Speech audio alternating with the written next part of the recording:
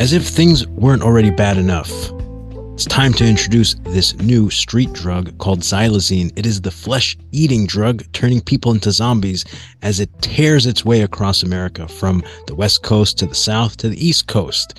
And it's really doing a number on the homeless population. My name is Mike. Every week I discuss topics that I care about. Hopefully you find them of value as well. Today's Daily Dose is partly brought to you by Grassdoor. Cannabis delivery made simple. Save a whopping 40% right now. Just use the code daily at checkout. There's more links down below if you want to support the channel. So it is insane to think what this is doing. Here's some photos for you to get a nice visual of this disgusting drug. So what is it exactly? Apparently, it's a tranquilizer for animals. This isn't new. 20 years ago, people that were abusing ketamine, which is also an animal tranquilizer, would end up in the K-hole. If you've ever been in the K-hole, you know what I'm talking about. So this is the new street drug, and it's quite disgusting. It's also being found in fentanyl. They're cutting it up. Street dealers are doing some really wacky and weird shit with this stuff. And it's insane to think that anybody wants to put this in their body. But as it rampages across the nation and destroys lives, there's a number of different things that come with it. Here's a quick clip. LA Sheriff's officials have launched a new program to track the so-called flesh-eating zombie drug. It's called xylazine. The animal tranquilizer has been increasingly showing up in local street drug supplies. Corrine Winter is live in downtown LA with those details. The deadly opioid fentanyl. It's not the only potent narcotic ravaging the streets of Los Angeles. I've never seen anything like what we're dealing with right now. The animal tranquilizer, xylazine, also known as a flesh-eating zombie drug, is saturating the drug market locally, sometimes disfiguring users who develop severe sores. In some of the most extreme cases, people have had limbs amputated. The addiction factor is quite huge, and the impact is really, really harmful.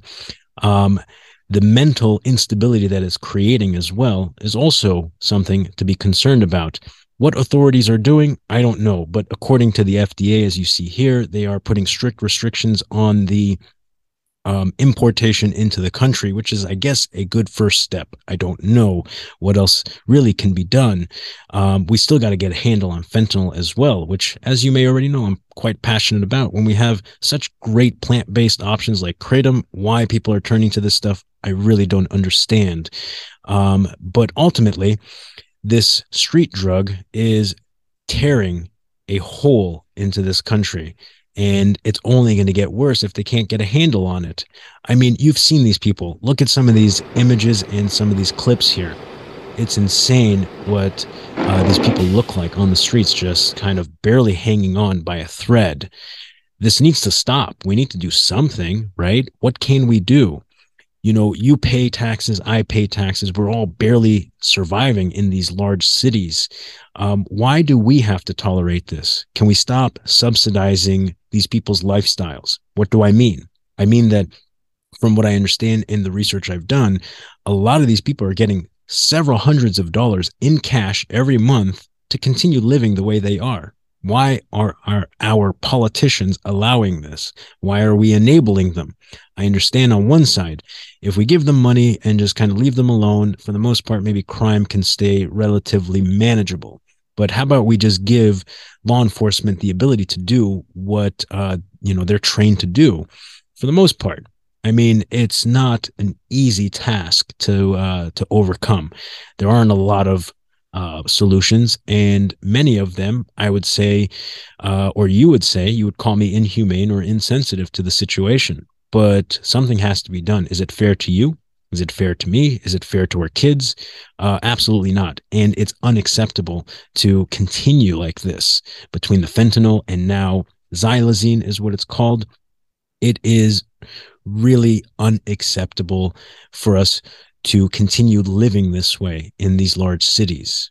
So somebody has to do something now, today, please, because I can't keep living this way. I can't keep driving around and seeing these people just in just utter disgusting conditions, which is a public safety hazard. I don't know how else to put it. That is the best way I can put it. It is a safety hazard.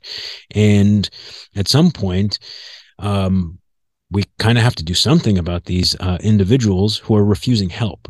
There's a lot of programs. Many of them don't want to go into it because they have to get clean. That is a stipulation of joining the program. So get clean. How is it a better option to want to continue getting high and live on the streets in filth versus turning your life around and doing something that could be meaningful, that could be impactful, that could contribute something to society?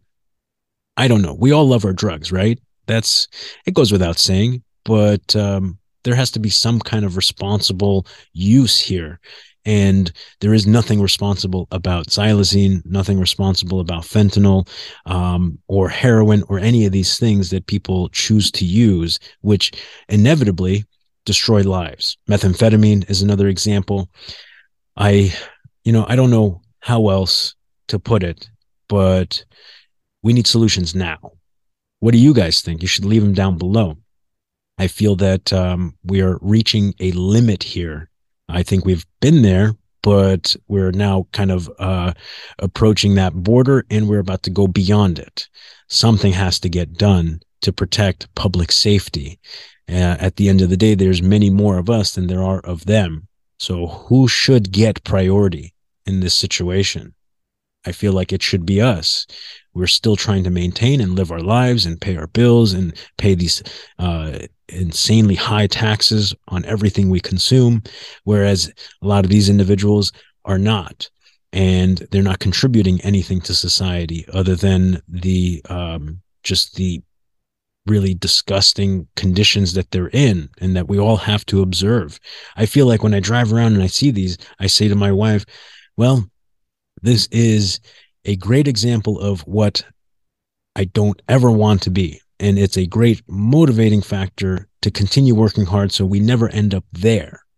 Of course, many of the things that contribute to ending up there is drug abuse, well beyond responsible use.